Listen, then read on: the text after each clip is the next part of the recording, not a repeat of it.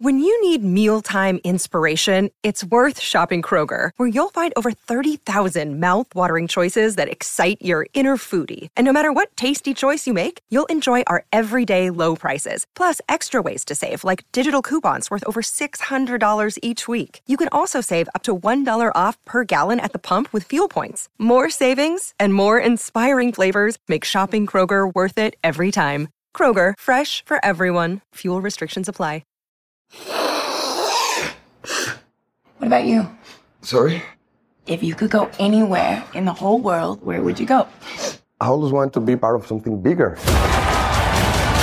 I love that answer. Something that lasts, that means something. Something more important than life. Yes. It's written in the stars. I am a star. If I had money, I would only spend it on things that were fun, you know? Not boring things like taxes.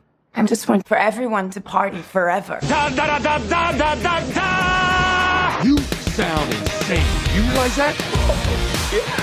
The whole world gone crazy. Seriously? Yeah. It's showtime. It's 2023, so welcome back in to another year of Mad About Movies. It's going to be the 10th anniversary of the show this year. Really excited about it. So make sure you stay tuned, stay subscribed to the show for a lot of really fun stuff that we got coming out in 2023. But we're still wrapping up 2022 when it comes to the movie side of things. Got a lot of movies that kind of came out towards the end of last year that are still coming out in the beginning of this year and are finishing up their theatrical runs before we fully dive into the offerings of 2023, which are aplenty, fellas. They're aplenty. Aplenty. It's a good word. Good word. Excited about what we got coming out this year. All the talks we're going to have. It's going to be a really good, fun time.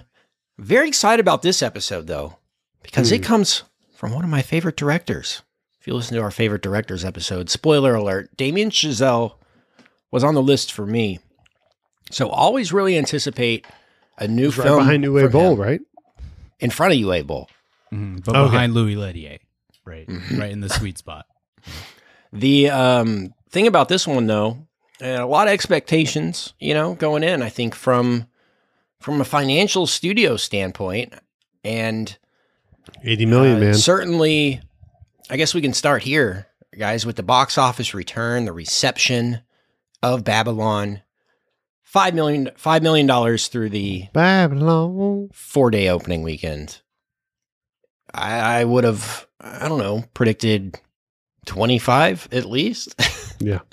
It's certainly disappointing for them, for everybody, I guess, involved with that production.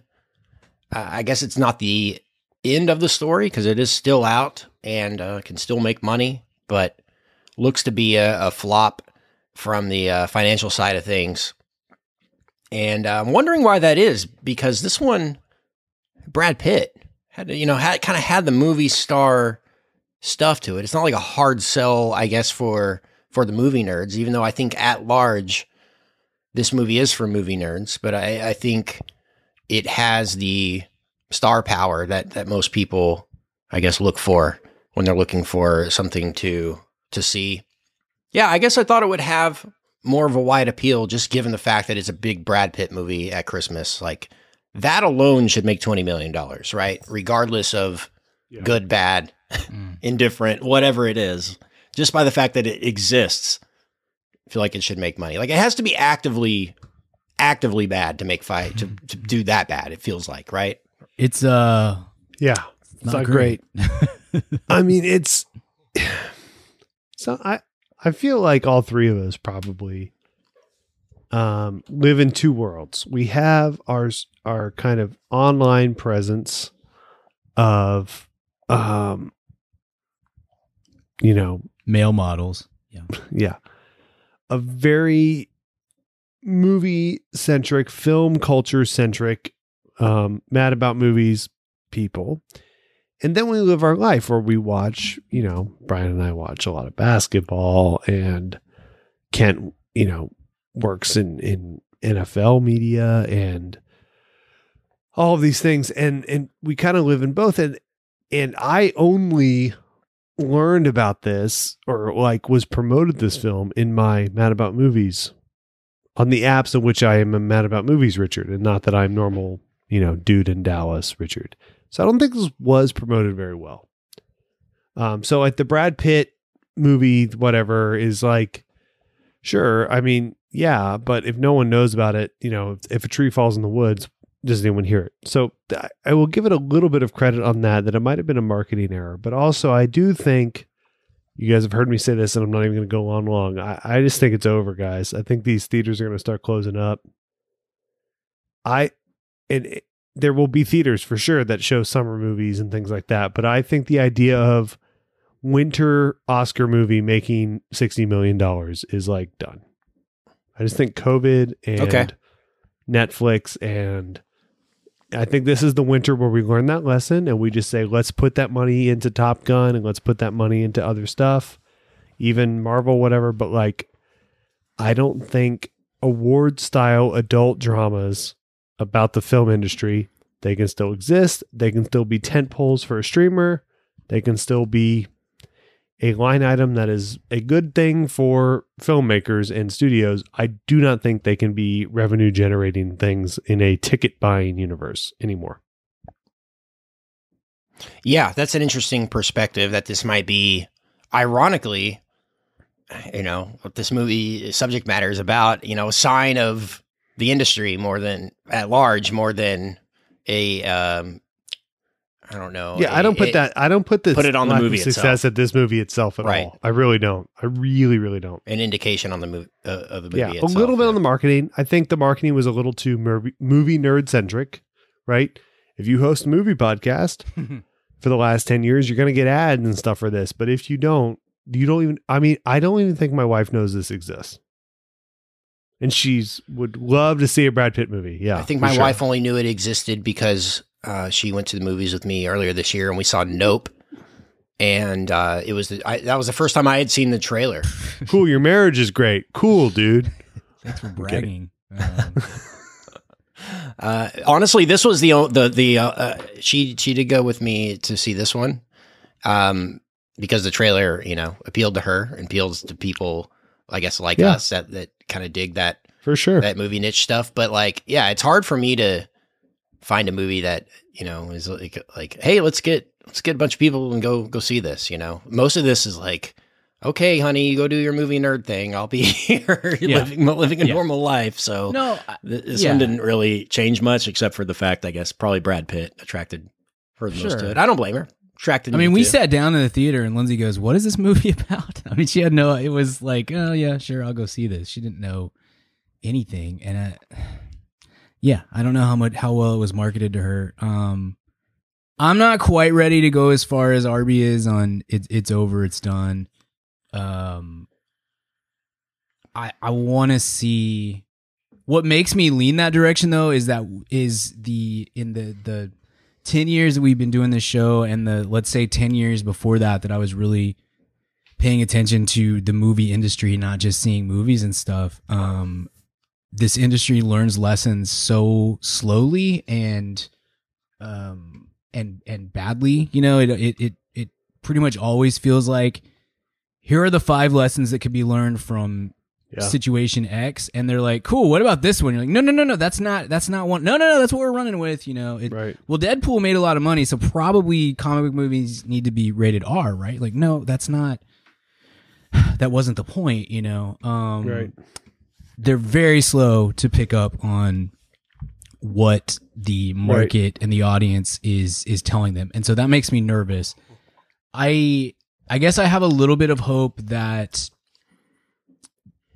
given what we've all been through over the last 3 years, that there's some remaining, there's like a remnant of the pre-COVID that is like going into all of these decisions, and we're kind of at the end of it now. Like movies, even this, I think even through next year, or at least some of next year, you're still going to be having movies that come out that were put into some level of pre-production before COVID started. And I don't just mean like Marvel's had Ant-Man planned for 10 years, or something like that. There's going to be movies outside of that level of franchise that has been in something in production for pre-production for a long time. But we're kind of at the point where we're mostly through that stuff. And what lessons are you going to learn from this? I still feel like the bigger takeaway, maybe less so to me anyway, than the public just doesn't see movies like this anymore, is you can't spend $80 million on a 3.5 hour, I don't even know how to describe, epic about 1920s Hollywood. You can't do it. And the marketing for The Fabelmans was terrible. Right? And all of these things, we reviewed There Will Be Blood last week on the VIP, and that movie got made for $25 million. And so even with inflation, like, the budget for this movie has to be 40. Yeah. I was like 40 tops. And look, if this is Paramount, right? If Paramount wants to throw away money on this and not worry about how much of it they bring back, that's totally fine. But we all know, I think that's the thing that we're kind of getting at here, because we will get occasional like emails or tweets being like, well, who cares about the business side of it? All that kind of stuff. Because when this movie does poorly, it just killed 5 other movies probably, like it's not, or sent 5 other movies to Netflix as a series. Puts Damien Chazelle on the, I mean, you only get, the credibility to say, I have a theater exclusive movie, go see it. Yeah. So many times these days. Yeah, absolutely. Absolutely. Before you got to go to Netflix to even get your movie made. Yeah. So to wrap up that, and we can keep talking, I think you're right. I think you're right in that it is a lot about the industry. I do think that some of it is this movie. This is a very hard sell for the average audience, and to put it out on Christmas, like, what are we doing, guys? Like, there's no family that's like, hey, all right, we've opened the presents. All right, let's head to the theater and go see Babylon. Like that was clearly that didn't happen because the movie made $5 million. Mm-hmm. You can't, I just think that this is a really tough sell to mass audiences in spite of Brad Pitt and Margot Robbie, who are two, great, huge movie stars and legitimate and great actors and all this sort of stuff. Like, I get the concept of, we're going to do this big movie, and in order to make this work, we're going to put Brad Pitt and Margot Robbie in the movie, and that's going to help sell it. But that's also, what brings it up to 40 to 80. Yeah, I know, exactly. And it's still, a 3.5 hour movie. That content wise is a really hard sell for it's a hard R audience. It's a real hard R. Yeah, I'm surprised it's even an R. I mean, it could have probably gotten an NC-17. Sure, in a lot of areas. To the point of spending $80 million. While it is a different thing, it is more of a PG-13. La La Land did make $430 million, so I feel like they probably were like, "Oh, we have Brad Pitt this time. We'll at least make half that." Right? Mm-hmm. Probably make $200 million, so we can spend less than 100 and still probably do okay on this thing. Right. And have all the excess and all the awards push and all that. I think it's more about an awards push than putting it out in December than like, this is your Christmas movie to go see. It's like, I think this was Paramount's like, here's our for your consideration release of the year. And even though ironically, they're probably going to get more love with Top Gun Maverick at the end of the day, for sure, at the Oscars and movies of the year lists and things like that than they will with Babylon, which is funny because you make a movie like Top Gun so that you can make Babylon and spend $80 million on these passion project type movies.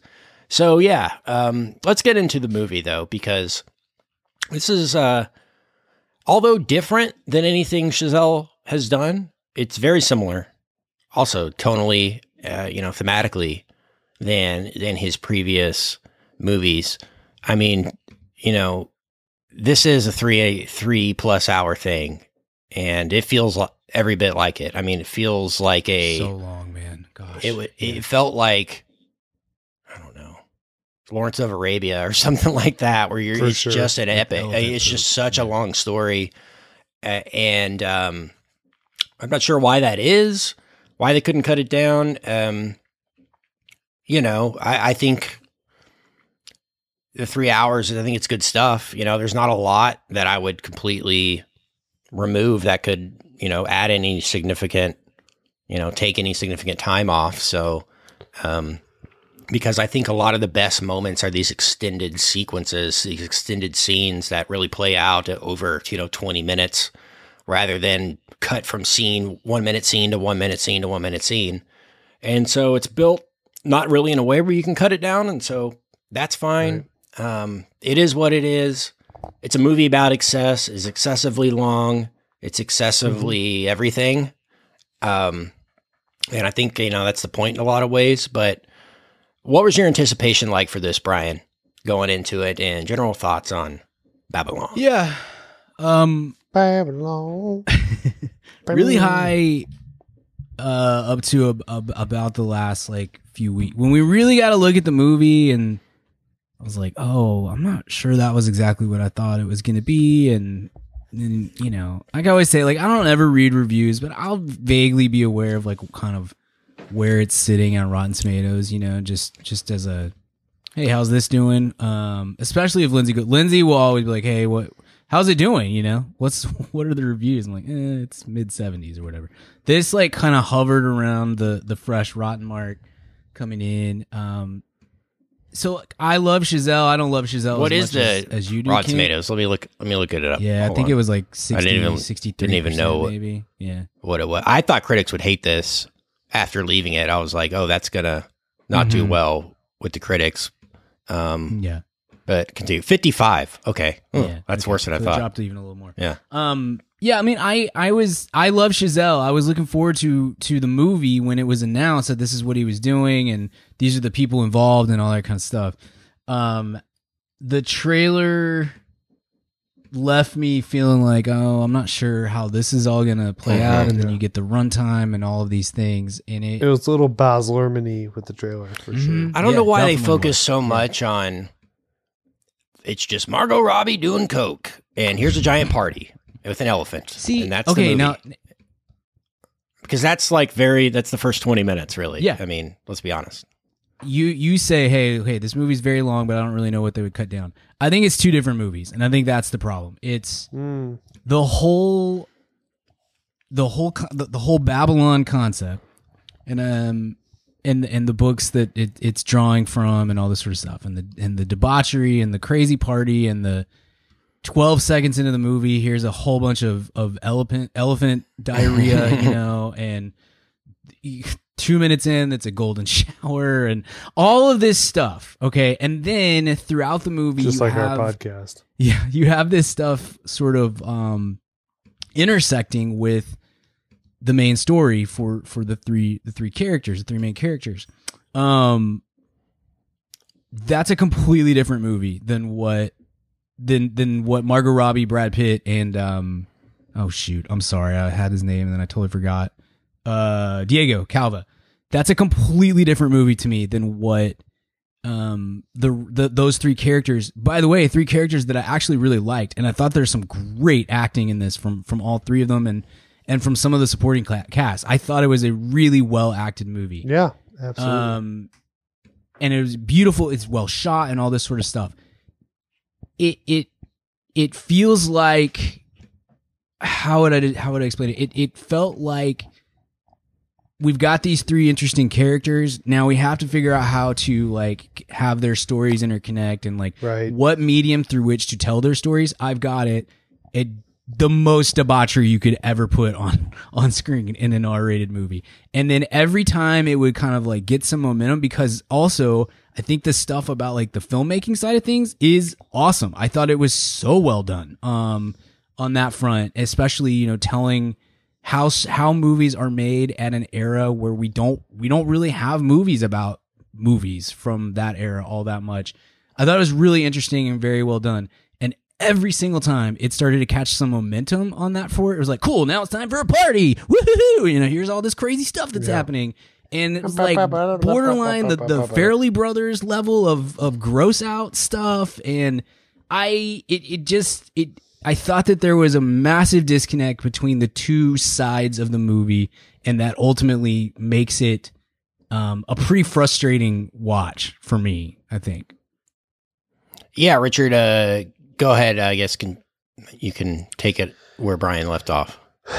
As someone who really enjoys watching dynamic, sort of kinetic performances, this movie hits all those boxes. It's certainly, it crushes that.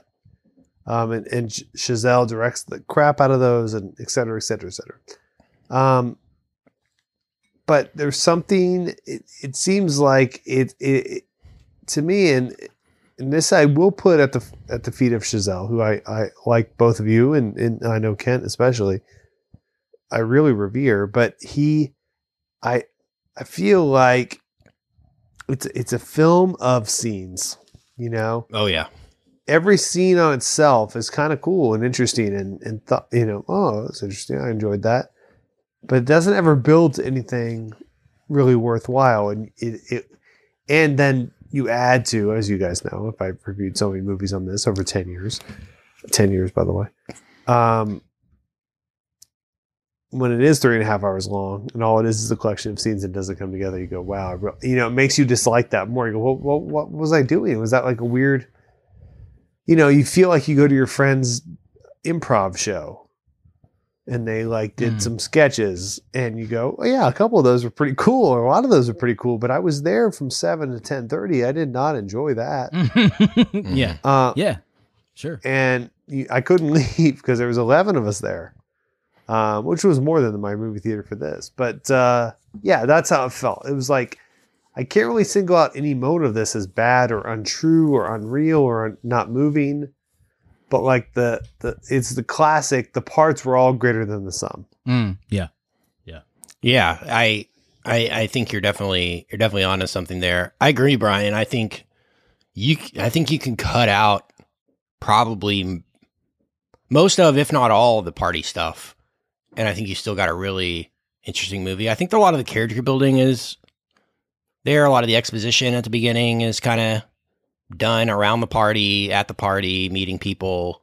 It's a good way to meet characters, is introduce them to each other, literally having that thing. And I think that's why he played it that way, but it's such a long intro.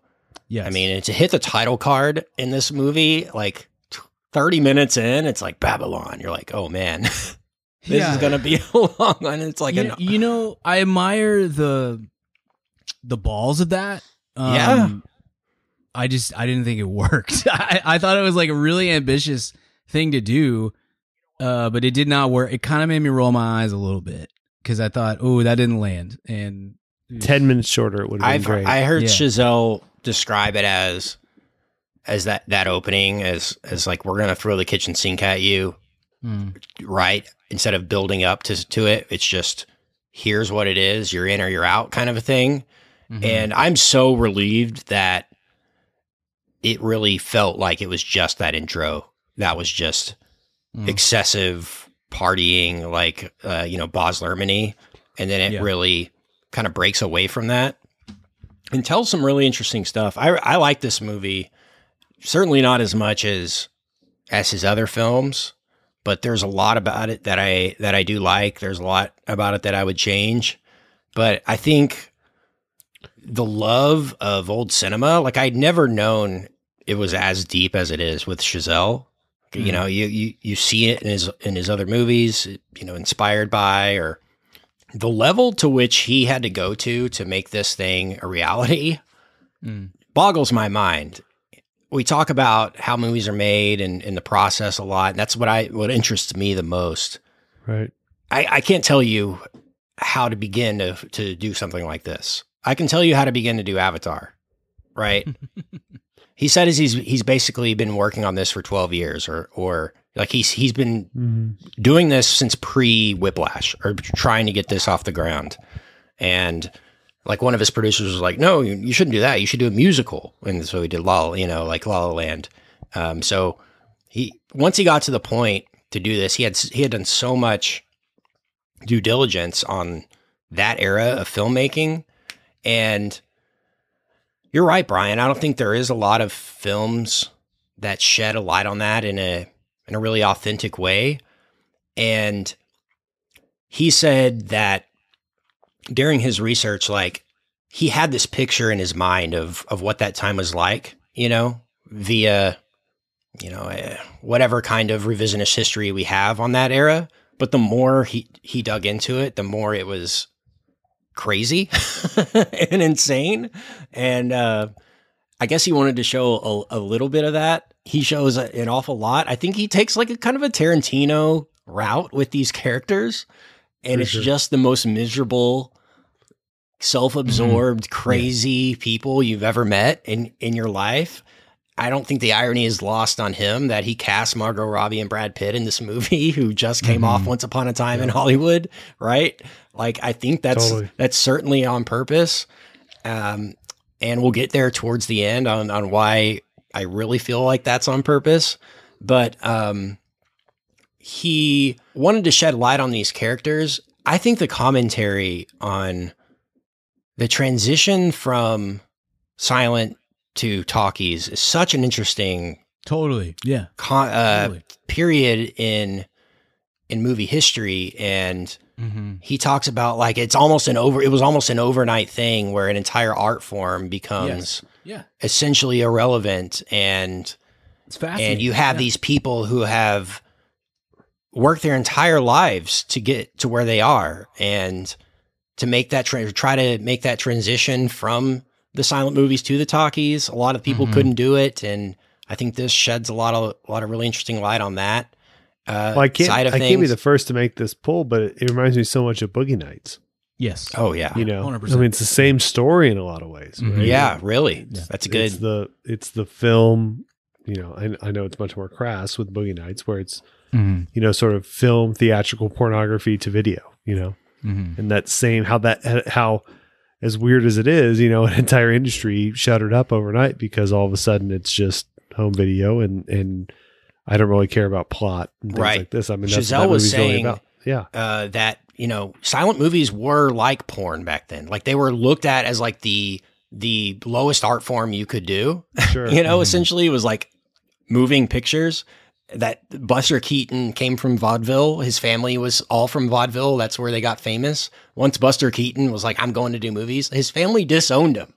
Like, like that, you're so low that we won't even associate with you. So, like, this pipe dream that all these Hollywood people had of like going to this foreign place, I really felt, I don't know if you guys did, this movie made Hollywood feel like this island, right? This complete island of creativity that's just completely separated from reality. And I don't know if it was the desolate locations that they shot in. I think that shot of Beverly Hills in 1926 was awesome, where it was just a field and one road and a couple palm trees, which they said they love that. They pulled that from an actual photo, like that location, when they were doing their research. So to see LA like in the pre-Hollywood time, I kind of picture this movie like Wolf of Wall Street or The Social Network, right? Where Hollywood is essentially a startup, and you have all these people that are trying to get in on the action. Sure. Right? And what happened in the .com era, and, you know, especially the social media era, all these company owners got super rich and super messed up on all kinds of drugs, and they all flamed out, right? It kind of happened like that in the infancy of Hollywood. These people were making a medium, you know, they were inventing a craft, and they were doing it essentially with no experience and kind of making it up as they went along. I thought second act of the movie, whatever you want to call it, where they go out to Kinescope Pictures and start shooting, you know, and they had all the different sets of all the movies being shot simultaneously. It was just unbelievable. The scale at which they had to make that happen. And that one, I guess, you know, tracking shot of Margot kind of going in and experiencing that was just fantastic. The Spike Jonze cameo, American Treasure. Oh my God.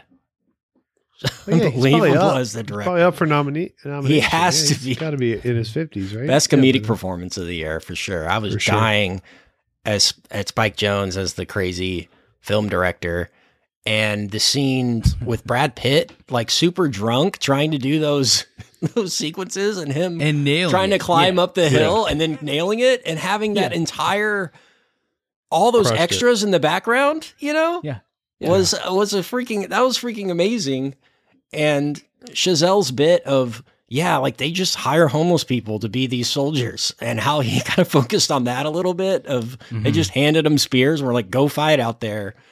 That whole, like if the whole movie had been that, this would be, not only a favorite of the year, but a favorite of all time. If that had been the entire. And look, it's not called Babylon. Then it's something different, Right. And you have to figure out a different setting or Brian's so like- right with the fact that it's two movies. It's Yeah, a I mean, great, just- I hadn't thought of that. It's so just smart. I understand. It makes it feel to me to the point where all of that stuff is just like a giant MacGuffin to get these three characters together, and then every once in a while we're gonna revisit it to remind you that this is like a super debaucherous, ridiculous town that we live in. It's so frustrating. It was so frustrating because that scene ruled, and that was a long scene too. The filmmaking sequence, the sequence where when she like her first talkie, might have been the funniest scene of the year to me. Like I was cackling. God, it through was most so of that. good. It was so funny and so well paced and shot, and like you can see that the first director, the AD, like breaking and sweating and all the Right. it was amazing. Like that was such a great sequence. And these characters, I actually really liked all three of those characters a whole bunch and thought all the performances were great in it. And then, well, we got to take a break for Margot Robbie to do projectile vomit all over the place. It's such a strange. Yeah, but that was the only part I was thing. into. Yeah, you did text us about that part. Like, Yeah. you were very excited about that. And I stood up So in to my speak. theater and lit my phone up and said, I have to text my friends.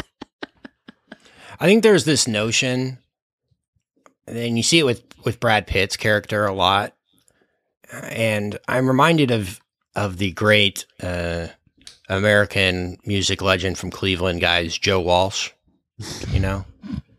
Joe Walsh was so into drugs and alcohol when he was in the Eagles and in the James Gang, Mm-hmm. that like he partied himself so silly.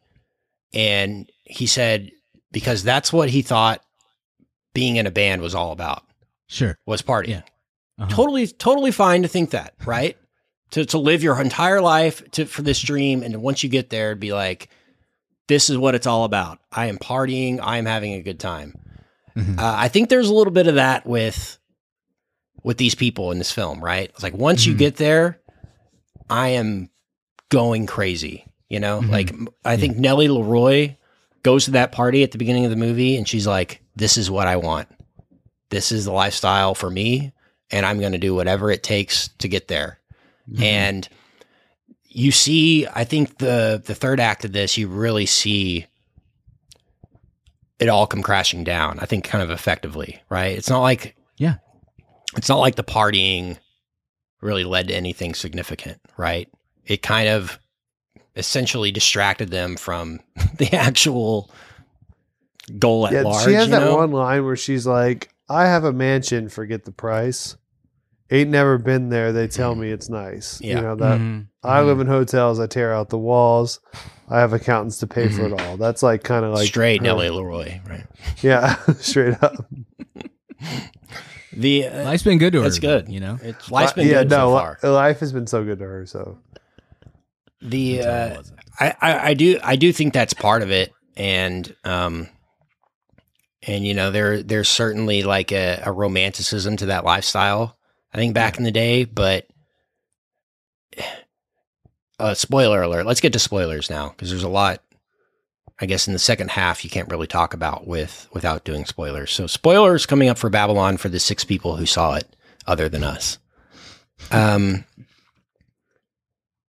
You see like the excess for her character just completely take her out, right?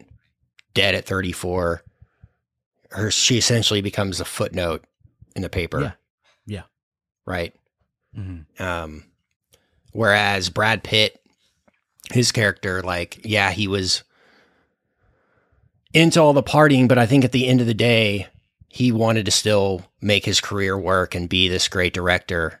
And you talk about scene of the year. I agree with you, Brian. I think the Nellie's first scene in the talkie is among the best scenes of the year. But the scene with Gene Smart and Brad Pitt in this movie, devastating. It's a devastating, unbelievably scene, written, great She's scene. such a great freaking actress. And Gene Smart just telling it like it, as the movie critic, telling it like it is to him. Like, hey man, it's not your fault. It's nothing you did. It's just this is the way it goes. You know, people's careers end. You know, it's not, you can't do anything about it. You can't change it. Yeah.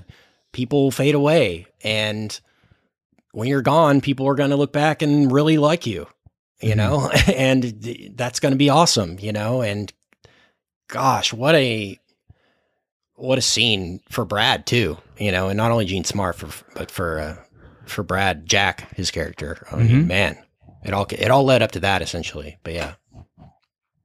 No, totally. Yeah, you see how, I mean, I really do love the character and the character arcs on these, not just those three, but like Sidney Palmer. That's a devastating scene too, when he has to put the face paint on. I mean, gosh, these rough. Are really hard, difficult, beautifully put together sequences and stuff, and these characters are awesome, and all of these actors are really going for it, but not in super showy ways. And that's something that I maybe thought I was a little worried about going in, of like, is this going to be too showy, like reaching for that Oscar? And it wasn't. I will say, I thought Margot was pretty showy. I think that's just who she is. I think her character was on coke, so I kind of gave her the benefit of the doubt. But like, she was going for it in this. I just think that's who she is in these kind. I don't think that Harley Quinn helps, because it's hard. Like, when she gets into her kind of Jersey accent, it's kind of hard not to see the Harley Quinn thing. The Harley Quinn piece, if you will. But the rest of it, I mean, other than that, and that's just, I don't know what you can do about that. But other than that, I think that her level of going for it was appropriate for who that character is, and what she's all about. So I was with it. It's like a great Brad Pitt performance. Great Brad Pitt. And so good.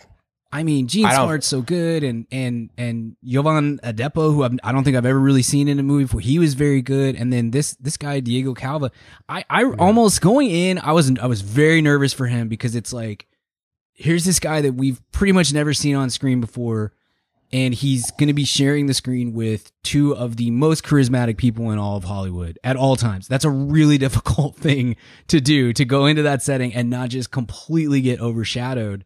But he held his own. He did a great job. It was awesome acting, great character arcs, all of these things that, and to have each of those four characters, especially, all of them end up having like awful endings to their stories in some way or another. But it's not all the same reasoning for it, which I like. There's a lot of nuance to that. It's not just, well, we partied too much and this is the end result. It was, this is the vice that got him, that got her. The fame is, and the fame coming to an end. That's what's going to get Jack Conrad, and Manuel Torres, I think is more just about like trying to push himself a little too far. All these things. It was really interesting. All that stuff was great. By James McKay, or whatever his name is. Right. Let's talk about that a little bit. By the way, another great cameo performance, supporting performance by American Treasure Flea in this movie. Yeah, he was really good. Was really good, randomly good actor, Flea. He should quit. I've always said, though, Frusciante is the heart of the Chili Peppers. Doesn't get enough credit. You're a Kiedis guy, though. You were saying. No, you were saying. No. Just the poetry. I was. Kiedis' Before we started poetry. this podcast, I was like, beep, beep, bop, beep, beep, bop, beep, bop, Kiedis. Anthony Kiedis is the meaning of my weedus. Like, that's what I said. I don't know what that meant, but apparently it means a lot. It really touched poetry. me in my soul. Yeah. I thought the fighting a snake scene was super funny. I know it was like really random, but I thought it was really funny. I'm sorry.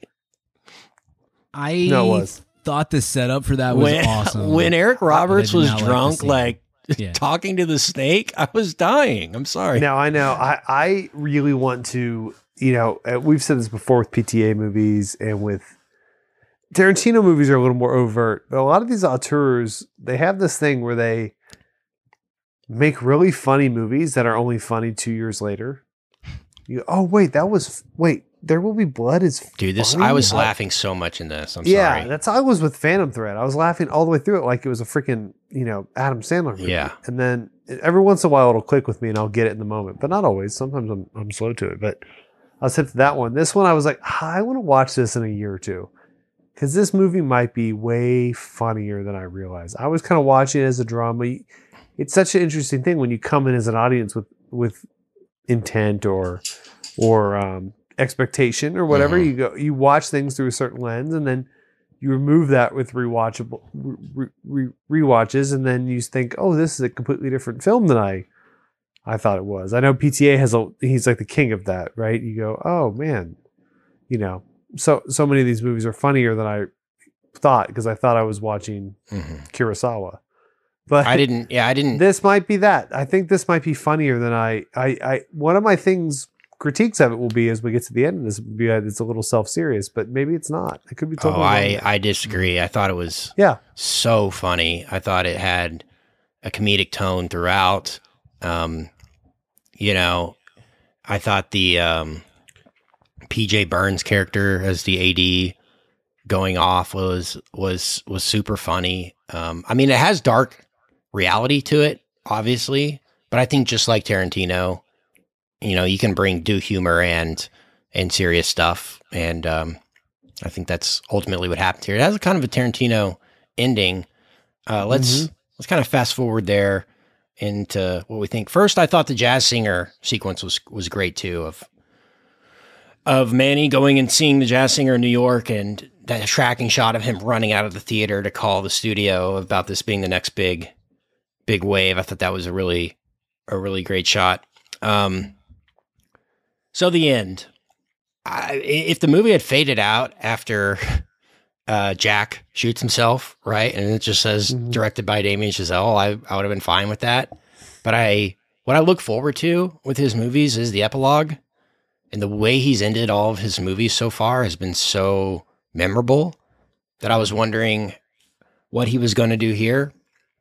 And so we really follow the character of Manny throughout this because, like we said, Nellie and Jack don't really make it. Sydney quits, and Nellie and Jack don't make it, and then Manny gets run out of Hollywood by Tobey Maguire's character, James McKay. Here's who I thought would have been a great cameo.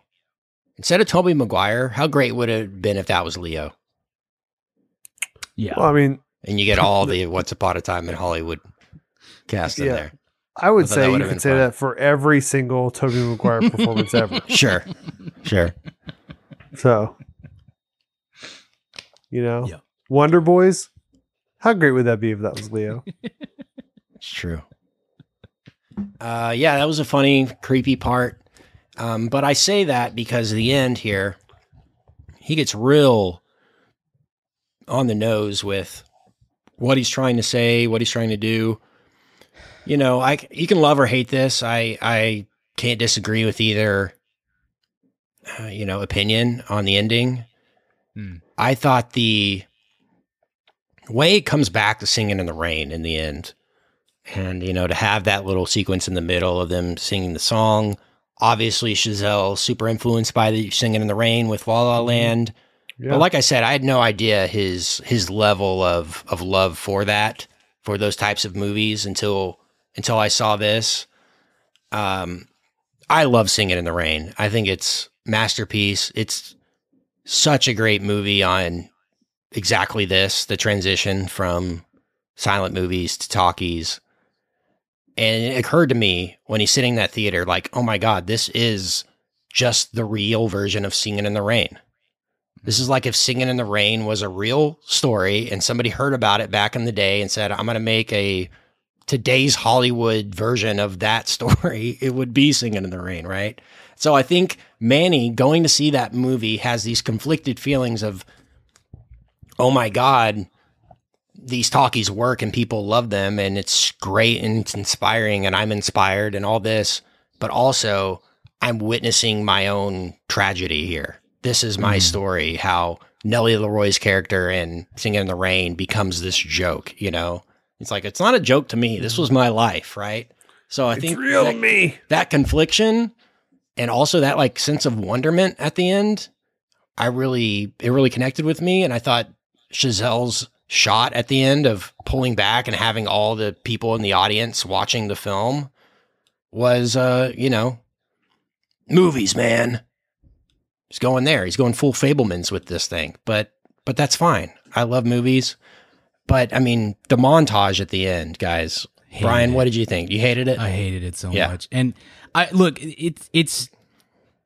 say it's the same as holding the title card for 30 plus minutes into the movie. It's a ballsy move and ambitious, and we want our filmmakers to be ambitious at times and all that stuff. So I give credit for the concept. I just think it was such a tightrope to walk that it's like it's going to be really hard to watch that montage sequence, because I'm with you, Kent. Like, I really dug the Singing in the Rain and the like realization of what he was watching and how this was his real life and the pan to the crowd and all this stuff. I thought that was great, and it just needed to end right there, because I think it's going to be real hard to watch that montage sequence and come out being like, yeah, that was fine.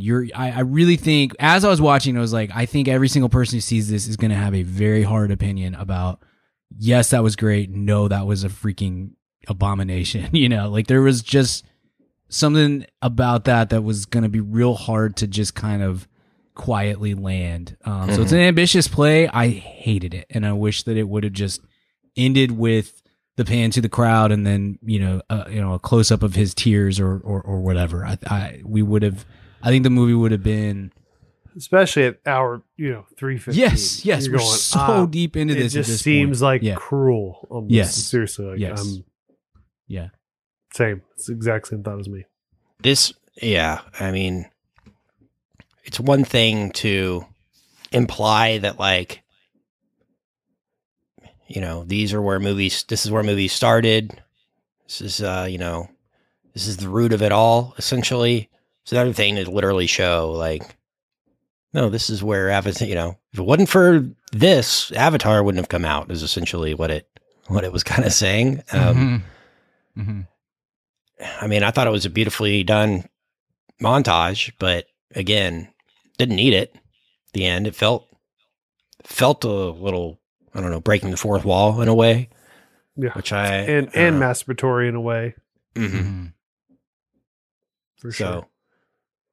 So yeah, that was definitely a choice. I don't know, to intersperse it with like the 2001 like color sequence, like, is he hallucinating the future of movies? I don't know what was going on there, but yeah, I mean, I think there were notes of it that definitely stuck with me. I mean, this movie, I've thought about it more than I expected to going in. Same. And I think there's some stuff that blew me away. I thought the sequence of them editing was awesome, of all the edit rooms that they had. And I thought of them making the actual title cards for the silent movies, like drawing out the text, like I'd never seen that before. And that was fascinating to me. Like, I don't know, just the behind the scenes stuff of how silent movies were done. I know directors love talking about that. Scorsese did Hugo and all this kind of stuff. It's like a very fun time to visit, but this might have been like, I don't know, felt real in a way. I think them shooting it on film really helped to bring it into that, time. I'm about ready to grade this one. What about you guys? Let's do it. All right. I'm going to give this one like a B plus, A minus level, probably a B plus. Question: as you grade yours out, just because you're the Chazelle head, Chazelle Nation, Chazelle strong, Giselle up. Chazelle up, yeah. 2 films of his in a row that both have a ton of quality to them and stuff, but did not connect right at large with the zeitgeist. What do you think is next for him, Kent? One more note on this. I might just be blinded by the jazz. Incredible Totally. jazz in this movie. Great jazz. Great jazz. Great Cindy score. Ballmer. Yeah. Hope this wins best score. Justin Hurwitz Should. and Chazelle Totally agree. are just like such a pair. When Chazelle wrote this movie by himself too. Can't believe that. Unbelievable voice. Not only, just for himself to just have all that dialogue at such a young age is pretty savant-like for him to do. And said once he turned in this screenplay or finished it, he just handed it to Hurwitz and he started writing jazz numbers, and they had most of it written when they were on set for them to use during the thing. Another note that I had no idea. They recorded the scores for silent movies on set like that Yeah. with the full orchestra. Isn't it? That was amazing. Mhm. That was awesome. But God, what a freaking great score. I love Chazelle's love for jazz and for him wanting to include a character in this that was from that world and in that world. I thought was great. But yeah, I don't know what this does for Chazelle, man.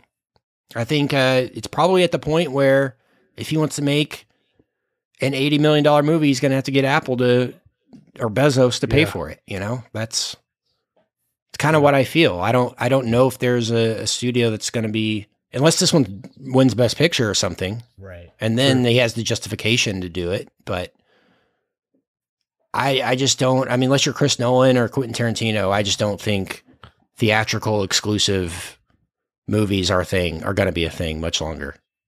If this had made a ton of money, then he'd still be in the fold, Gets to make another one. But as soon as you do a $5 million Christmas opening weekend, that's probably it for you. But I think it might be a good thing where Chazelle can make smaller movies again, make more Whiplash style movies. Yes. Maybe he needs some restraint. Maybe giving him $80 million is not what he needs to be doing at large. So we'll see. But B minus for me. What about you, Richard? I'm going B minus too. That's your B plus for me. So. I'm B minus. Yeah, I was probably B plus with the subject matter, but 3.5 hours. Come on, guys, let's go. 3 hours 9 minutes. Come on, I'll give him. It felt so much longer. It felt long. Yeah, because of the trailers and stuff. I'm saying I was in there for 3.5 hours. Oh yeah, plus, at least. So, come on, that's worth a demerit. So everyone can hate me all you want, but we're living in a society here. Yeah, we got stuff to do. I can't give you a 3.5. Brian. Yeah. I had a really hard time trying to decide, even on Letterboxd, what grade I was going to give it, because like I said, the stuff that I like, gosh, so freaking good. Just wish it was focused on that stuff more. I'm gonna go C plus. C plus. Yeah, I don't think this movie is going to get much love in the awards. We'll see. Maybe director or screenplay or I think couple performances. I think it has some legs. I don't think it has Best Picture legs. No, I don't think so either. I think it has some technical legs, and you mentioned the score. Score's great. Mm-hmm. It wouldn't surprise me. Costume design, production design, that kind of stuff. Yeah, for sure. And this has been I don't think this has been a great year for standout acting performances. So there's a world where some or I don't know, maybe even all. I haven't really looked at award races or sat down and kind of made my own list and okay, what are we expecting? But there's a world where there's acting nominations for this. I don't think it's going to generate screenplay or director. I don't know, man. It's possible that it could be like the 10th movie nominated for Best Picture. Or Like, something. I see a world where this could get nominated for everything or nothing. Yeah. It's one of those. Yeah. Well, I think it's definitely going to lead to, unless it gets a surprise, like, 10 nominations and looks like it's going to get some wins. He's definitely getting more oversight from now on, because you can't make an $80 million movie that makes $5 million. You can't do that. Yeah. But yeah, it'll be interesting to see where all this stuff ends up Oscar wise, but it's a bit of a disappointment for me. This is his worst movie by a long stretch, in my opinion. So yeah, but it's entering for me, it's like his worst movie is a B plus, and that's no. I mean, it's, like I'm still on all in on Chazelle. I think he's 37 years old. I mean, unbelievable talent that's done a lot of incredible, great work. Oscar-winning work already. So, yeah, I would put it this way: it's this and First Man combined, which I was a little underwhelmed by First Man as well. Good movie, but not what I think we were hoping for. At least me personally, but it's not going to stop me from. Oh, he's got a new movie coming out. No thanks, I'm out. Or even like, nah, I'm real nervous about it. But it's not gonna quite be the same next time we get the next movie announcement. I'm like, oh right, but he did come. I don't know. Should I be over the moon excited, or should I just be like, yeah, okay, cool. We'll see what happens. I don't know. And not that it's not like he's like, oh crap, Ryan Gill isn't excited for my movies anymore. It's just. I feel a little bit disappointed for where we're at with him, given how we started with those first two movies. But he's 37, so I'm sure there's plenty of good to come, 100%. 100%. Excited to see what's next. Hope it's something awesome, but we'll be there to watch it, Damien. All right, let's move on and hit a weekly recommend. Weekly recommends. All right, what you got for us, Richard? Yeah, I'm pulling up my Audible here. So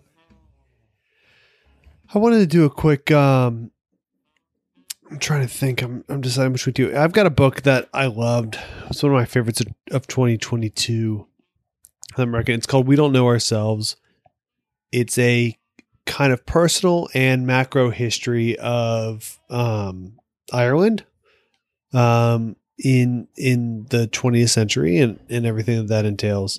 It's by, that's what I was pulling up. Why did I? Fintan O'Toole, but it's a really, really cool. It won a bunch of awards this year as the best nonfiction book of the year. It's a great look. Because it is Irish, it does come for free on any Apple device, like it or not. It's, whether it's Audible or part of the deal. No, it's a great, great book. And I know, Brian, you liked the Bono book a lot. I think he really loved this book. I think you would find a lot of interest about it because there's a lot of stuff, obviously with the Troubles and a myriad of different things in 20th century where Ireland is kind of at the crosshairs in a lot of ways. And like crosshairs, it seems like sort of victimization, but like they're involved. And I think you would dig it. So yeah, sweet. That's mine. We Don't Know Ourselves by Fintan O'Toole. Awesome. What you got, Brian? Audible wish list. That's good. I watched the TV show over a couple of days, and that I can't remember if one of y'all recommended it or not. Yeah, Full House. You guys seen it? Fuller House. I have, not Full House. Hilarious. Yeah, I haven't done the prequel yet. I've only done the Fuller House. The prequel. I watched The Bear over this. Nice. This last, my God, weekend. You did? You finally watched it? Finally watched it. How good is that show, man? Might be the best show of the year, man. Like, holy crap! So intense. And great acting. The pacing is insane. It feels like, so good. Like, it feels like if, you know how, like, Richard, what speed do you listen to on Audible? What's your speed at this point? Yeah, anywhere between 1.8 and 2.2, depending on the narrator. Yeah. I'm like 1.5, 1.7, something like that. Oh, you But, finally came along. Yeah, I didn't know you I did. finally. Yeah, You know, I thought I told you we're this. not maybe I didn't. psychos. I don't do podcasts. No, Those people are weird. I don't either. What But it was books? I listened to a book last year at some point, and I don't even totally remember which. Oh, it was that. Maybe it was the year before. It was the Ibrahim. The How to Be an Zlatan Anti-Racist. Yeah. Yeah. And he is a very good reader. The slowest reader I've ever heard in my Yeah. entire life. And so I like pumped it up a whole bunch, and then I just kind of left it at that. And every once in a while I increase. The Bear is like the opposite of that. It's like if somebody took a Sorkin and then like slowed it down to like 0.9 or something. It's just like a slightly slower, but Yeah. still super intense, heavy dialogue. Everything's moving all the time, kind of show. And gosh, like all the acting is so good. And I want to live in that Chicago. yeah.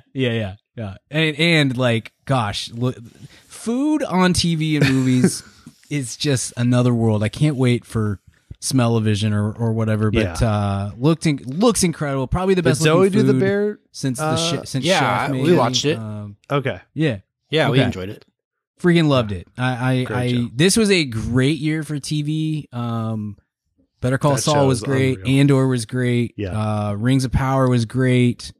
The White Lotus.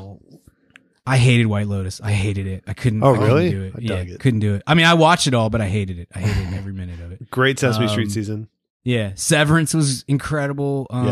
Stranger Things, like there were so many great TV shows. So for this to even, especially such a late entry, for it to even be like in the running for it was awesome. 8 episodes, they're half hours each. Yeah, it you crushed could it just too. like power through them super fast. So Lindsay and I were FXy. like, hey, we'll watch one. We're just gonna watch one episode because we finished up whatever other show we were watching. We'll watch one episode and then she's gonna go to bed, and we ended up watching like 4, and then came back the next night. It ruled. I loved it so much. I can't wait. I loved the ending. It was such a made fun, me cry cool, like a hopeful, and baby. same. I like was sobbing. It was so good, and I'm so pumped for whenever season 2 is gonna roll around. FX is back, man. Like some great FX shows this year. I'm so pumped. Atlanta, great season. Makes too. me happy. Yeah, good stuff. Speaking Loved of it. that. Loved the Bear. So definitely, everyone man. told me it was great, and you were all right. It was incredible. Man, I'm so happy. It sucks that you snuck that in with. Now it's the second thing I'm most happy about because I was telling you about the Bear, and I knew you would love it, and you loved it. That feels great, but it feels even more great after giving me so much crap for speeding up my audibles.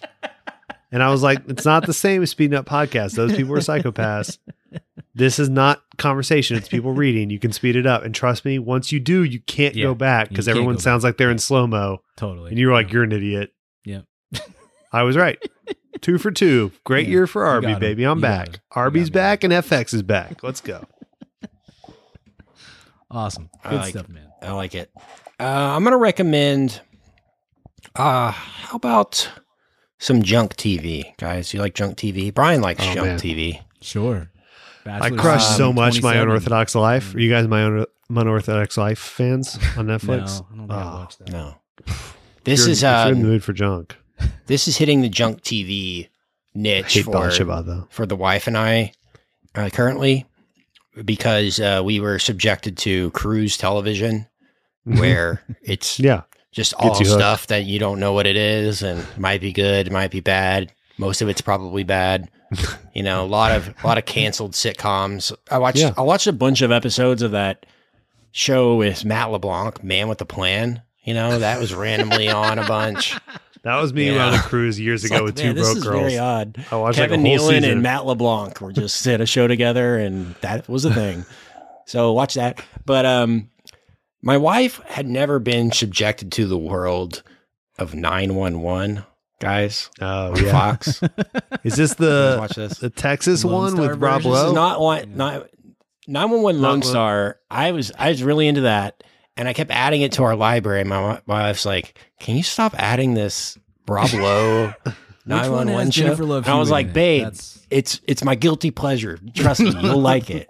And then when we saw 911 on the cruise, when we got home, she's like, "Can you add the seasons of 911?" So we're like super into that. Angela That's the one with Bassett. Jennifer Love Hewitt? Yeah, Jennifer Love Yeah. Hewitt, Angela Bassett. Okay, I'm interested in that. Oh, yeah, I'm it's in. just I'm in on Bassett. it's like a tsunami has hit LA, and it's like Yeah. the zoo. All the animals have been let out of the zoo and they're running wild. It's like the most ridiculous, like Yeah. procedural. Like what one episode is kind of all you need. There's not really a lot of through storylines, serialized stuff. Dag shows up. It's great. Oh, now we're talking. Yeah, now we got a stew going. yeah. So yeah, just watch and eventually Dag will show up. So that's the only teaser. Awesome. That's the only teaser you need. what I right say about every show ever to exist. That's true. That's true. Yeah. You guys watch Stranger Things? Okay, well, in season 6, Dag's going to show up and you're going to just be so in. Man. I know I mean, I just turned 35 this year or in 2022. I'm fully in on like CBS content now. Like I'm like, man, FBI. Oh, cool. Yeah. New Hawaii 5-0 season. Sweet. Like, God, I'm old. It's officially time. We got to just make the DAG streaming Yeah. content where it's just procedurals All shows with with DAG. David Allen Greer. That'd be a lot of shows.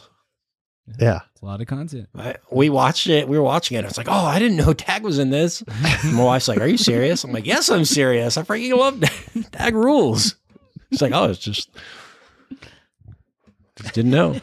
We're like not, this podcast is, 3 weeks from being 10 years old. We're like 9 years in on the DAG, Yeah. pro DAG bit. We've been there And a long time. I don't regret a thing. Dagassance is we're officially kind of in it. Like, Yeah. we have willed that into existence. All right, 911/911 What? Lone Star. Some good junk TV for you. There you go. There's the weekly recommends, and there's a Babylon talk. So we hope you enjoyed it. But if you want more from us, we have a VIP feed, which we record an episode right after this. For that feed, this week we're wrapping up our Denzel retrospective, some final thoughts on Denzel's filmography, and all of that kind of stuff. So if you've been tuning into that on the VIP feed, we'll wrap it up here after this. So madaboutmoviespodcast.com/VIP, get you access to that. And that's the best way to support the show, donate to the show, make sure we keep doing shows, that kind of thing. And check that out, madaboutmoviespodcast.com/VIP. Hope you find something you enjoy over there. All right.